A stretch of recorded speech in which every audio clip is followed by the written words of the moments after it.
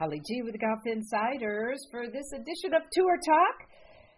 Well, we're wrapping up the season rapidly here, and I think Jason Kokrak would like to keep it going as he posts his third PGA Tour victory over the weekend at the Houston Open, Bob. Pretty impressive win. It's great to have Bob Harig from ESPN.com on the show today. Yep, and he's a guy who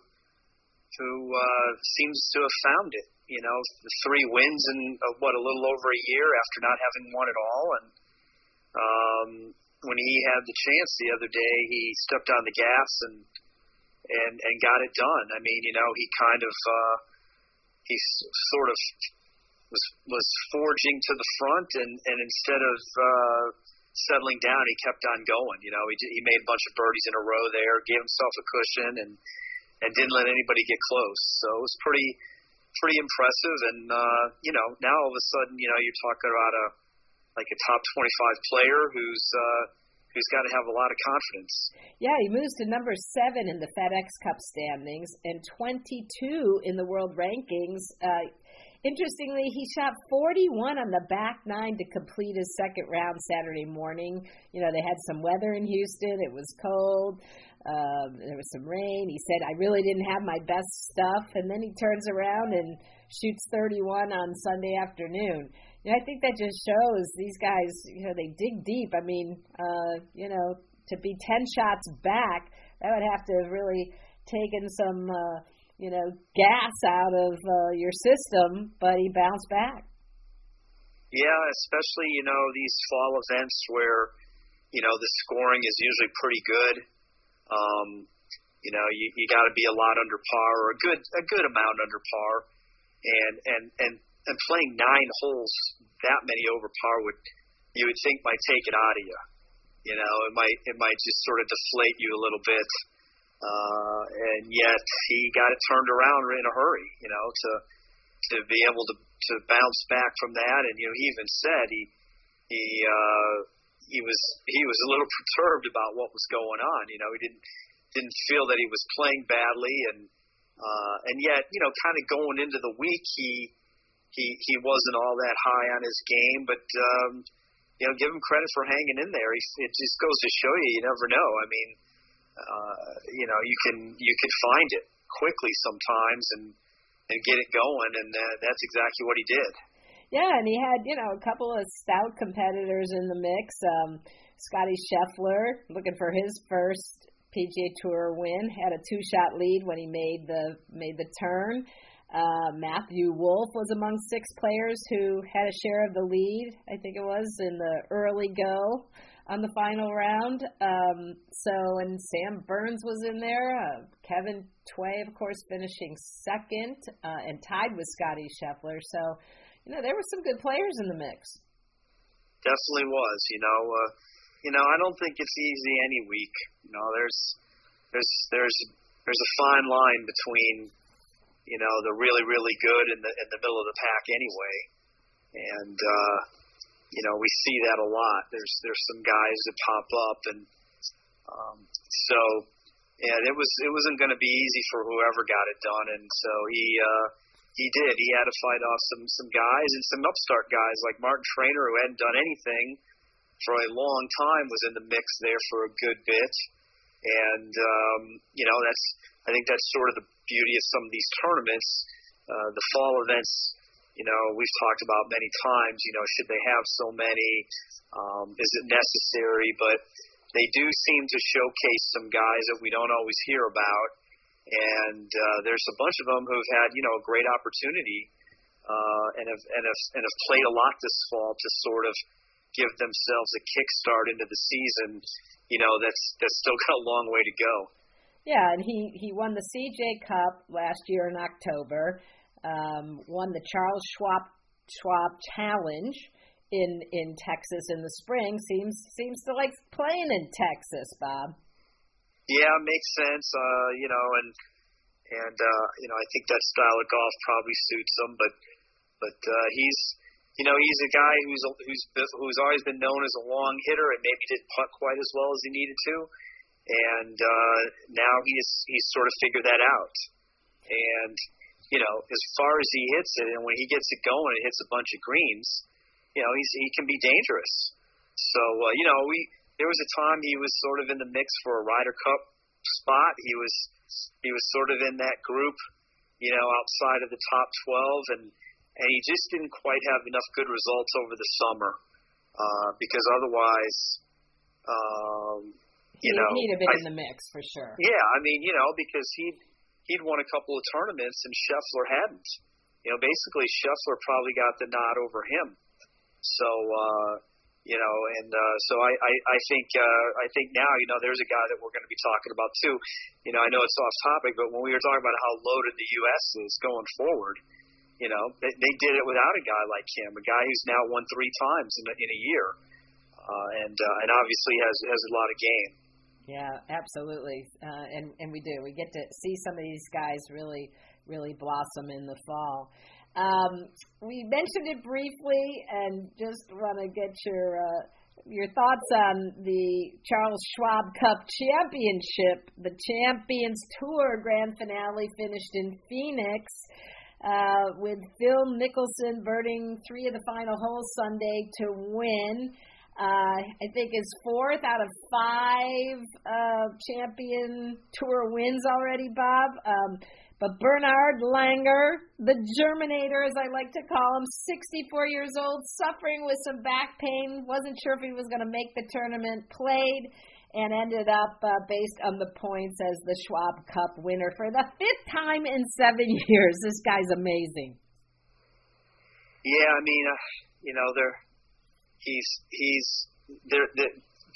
you couldn't talk about 2 more kind of widely divergent guys in the game right now. Langer won his first major, the Masters, before Phil was even in college. Incredible. And here they are now competing in the same tournament on the Champions Tour. Phil had a nice final day, no bogeys to win. Langer, despite a bad back and some struggles, did well enough to hang on to the overall season title. And actually, it was a 2-season title because they kind of just kept combined going. It, right? Yeah, because of COVID. And at his stage, Langer just won a few weeks ago. He became the oldest winner on the Champions Tour when he won a few weeks back, and despite the gains and people being able to play, older, there's not been very many who've won in their 60s on the Champions Tour. There might be 5 or 6, and the oldest had been 63, which was a fairly recent phenomenon. I can't remember who it was, but for years the oldest was Mike Fetchick, who I think was 62, and he did it like in the early days of the Champions Tour. Right. So there's look, Jim Furyk's playing in these tournaments, Ernie Els, Retief Goosen, a lot of fun. guys all who these major winners now. Yeah, they have a lot of firepower, and yet they're Langer's able to hang in there with them, giving them 10, 12 years in age. So it's pretty impressive. It was very impressive. Well, we are, coming towards the end of the beginning of the wraparound season. I don't know, but 21, 22. And there's still, some big events going on, including the DP World Championship on the European Tour. And Rory coming into his game, Rory McIlroy, after, winning the CJ Cup in Las Vegas a few weeks ago, his 20th PGA Tour win. Rory saying, he's feeling it, that he's on top of his game again. He's back with his old swing instructor, Michael Bannon, and I think Rory wishes he could keep playing right now. Yeah, even though he's not, although I guess he's playing in Tiger's tournament in a couple of weeks, and I'm not quite sure where he's starting off in the new year, but I think he feels pretty good about things. He got a win a couple weeks ago. He's back with Michael Bannon. He's off to a great start in Dubai, the season-ending event on the European Tour, and I think he feels good about going into a break in time in a good place. He's going to have I think it's some good vibes going into next year, and unlike what was sort of the case last year, when things weren't so great coming out of the long pandemic year, and he just really never got on track. He was upset about contending in only one of the majors this year. It's good to see him kind of getting back to what he used to do. And I don't know that he wasn't doing it with Pete Cowan, but I just remember in the spring, even before working with Pete Cowan, Rory saying some odd things about trying to work on hitting a fade, and it's like, God, the guy's got the greatest driver swing and action of anybody. When he's driving it, nobody's better. Bryson, Brooks, Tiger. Rory hits a beautiful draw out there, and why he would have ever messed with that is amazing. Yeah. And here he is. I think he kind of just got back to that. Obviously there's going to be times maybe that call for you to try something else, but these guys for the most part learn that you go with what's natural. Right.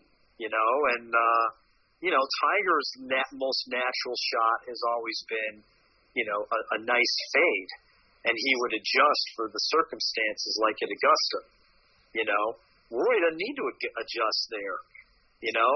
Just keep hitting that thing. And I think if you watch some of the highlights from Dubai, you'll see just how impressively he was driving the ball. Yeah, he said, I've always been a very visual player, always seen shots. Maybe not quite as much as Bubba Watson, but that's how I've always played golf and seen the game. I just needed to get back to seeing it like that again, which I thought was a very revealing comment. I think maybe, Jordan Spieth went through something like this too. I think some of these guys, and it's understandable. My gosh, you look at Bryson with all, his contraptions and, monitors and whatnot. They can start going down that rabbit hole on the technical side. But I think some of these guys, like you said, it's really about not losing, your natural feels, as Tiger would say, and swinging your swing is, Arnie and Jack would say. Exactly, and I think it's a lesson for people out there. Sometimes in a quest to get better, you forget how good you are that got you there, and then you regress.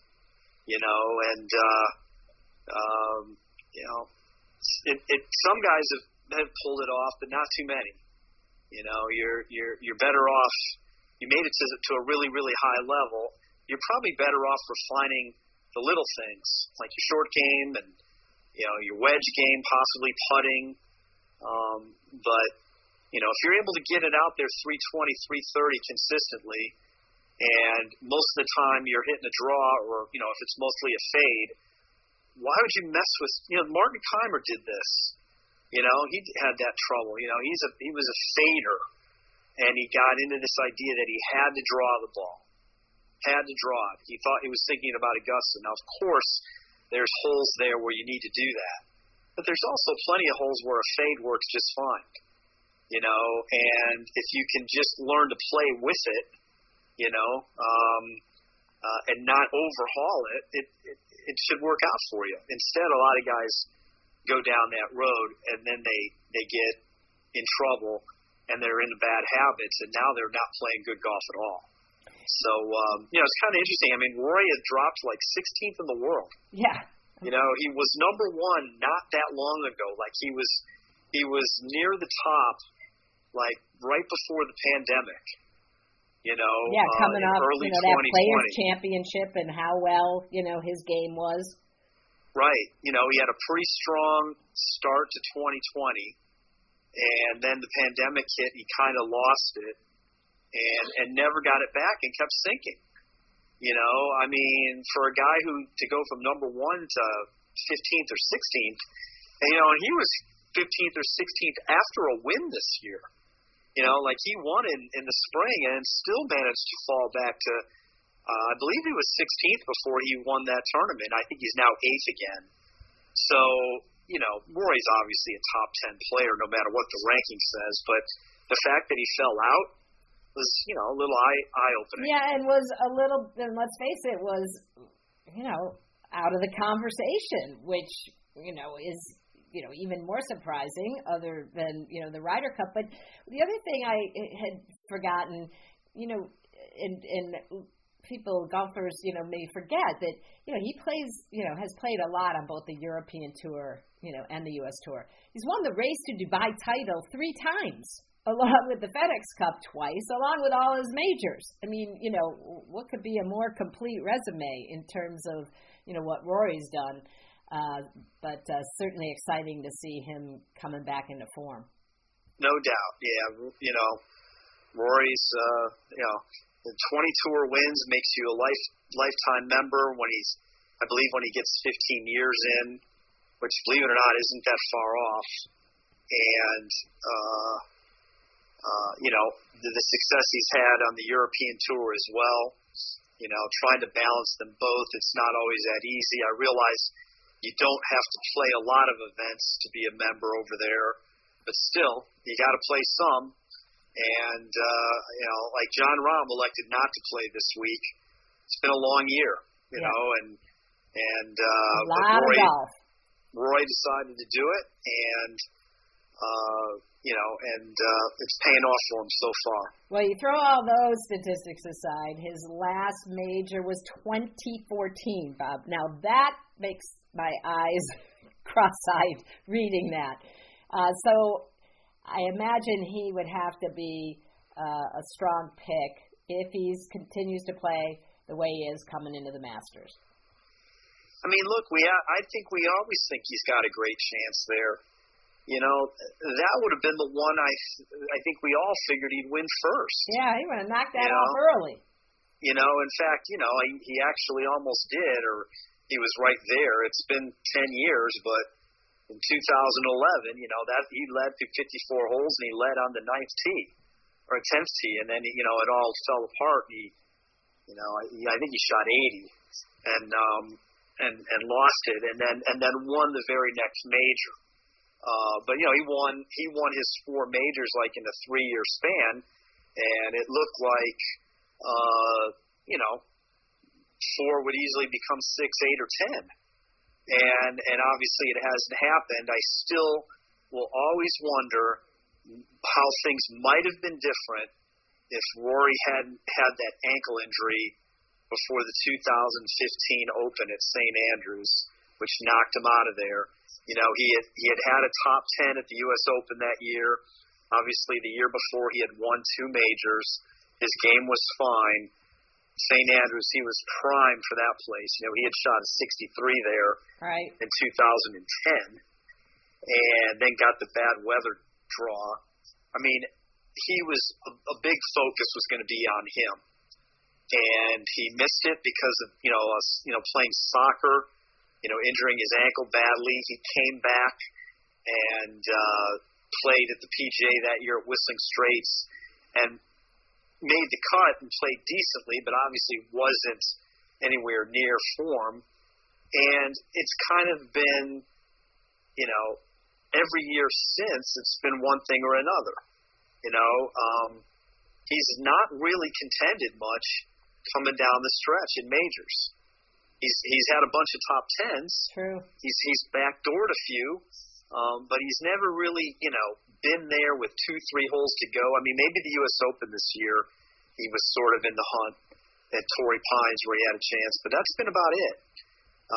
And so, I'm sure he'd love to go into Augusta under the radar a little bit, but I don't think that's going to happen. Well, if you want to get up and watch some middle of the night golf, you can catch the DP World Championship on the Golf Channel. And then our final full field event, Bob, is this weekend, the RSM Classic, Sea Island Resort in Georgia. We've got some players in the mix here, Zach Johnson amongst them. Who's on your radar? Yeah, I mean, God, you got to go low there. Scotty Scheffler's in the field again. Man, he's putting in some time since the Ryder Cup. Yep, and I believe Scotty Scheffler's in the top 10 through one round. Adam Scott's playing there, trying to get some starts. Mackenzie Hughes, the Canadian. Right. In fact, there was a couple of Canadians near the top. Corey Connors got off to a fast start as well. So, yeah, look, there's a lot of good players in that field. This is the last chance now to get anything official before January, and we're seeing a lot of guys trying to take advantage. I think I noticed that Max Homa was in the field. Sam Ryder. Davis Love, of course, is playing first time in a while. He's the tournament host, Justin Rose is in the field. Yeah, I mean, Justin Rose missed out on the FedEx Cup last year, this past year, and he barely missed, and I think he wants to make sure that doesn't happen again.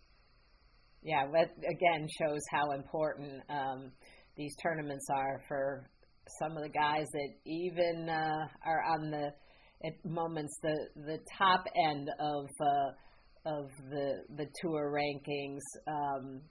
So, this Matt Kuchar, I'm looking at the board here. Matt just fell off his game last year. Yeah, it wasn't a great year for Matt. And so, a lot of guys looking to kind of rebound. I know Ricky Fowler will be one of those guys, and he's not in the field, but we'll see. We'll see if he's able to get it turned around early in the new year. All right. Well, we'll leave it there. One last event. Then Tiger's tournament, the Hero over in the Bahamas. Any update on Tiger? Yeah, we really don't know a whole lot. I mean, I guess he was caught out in L.A. On a trip to see his doctor. Yeah, I think that's what he was doing. There was some footage of him at a hotel, and it sounds like he went out there for a checkup. Showed him without any assistance, right? Is he out of the boot? Yeah, no boot. He's walking. Looks like he's got the compression sock on, so that suggests that there's some circulation issues still. But walking, I mean, I don't know that he's gonna be walking 18 holes anytime soon, but he was walking. And are we going to see him in the Bahamas? What do you think?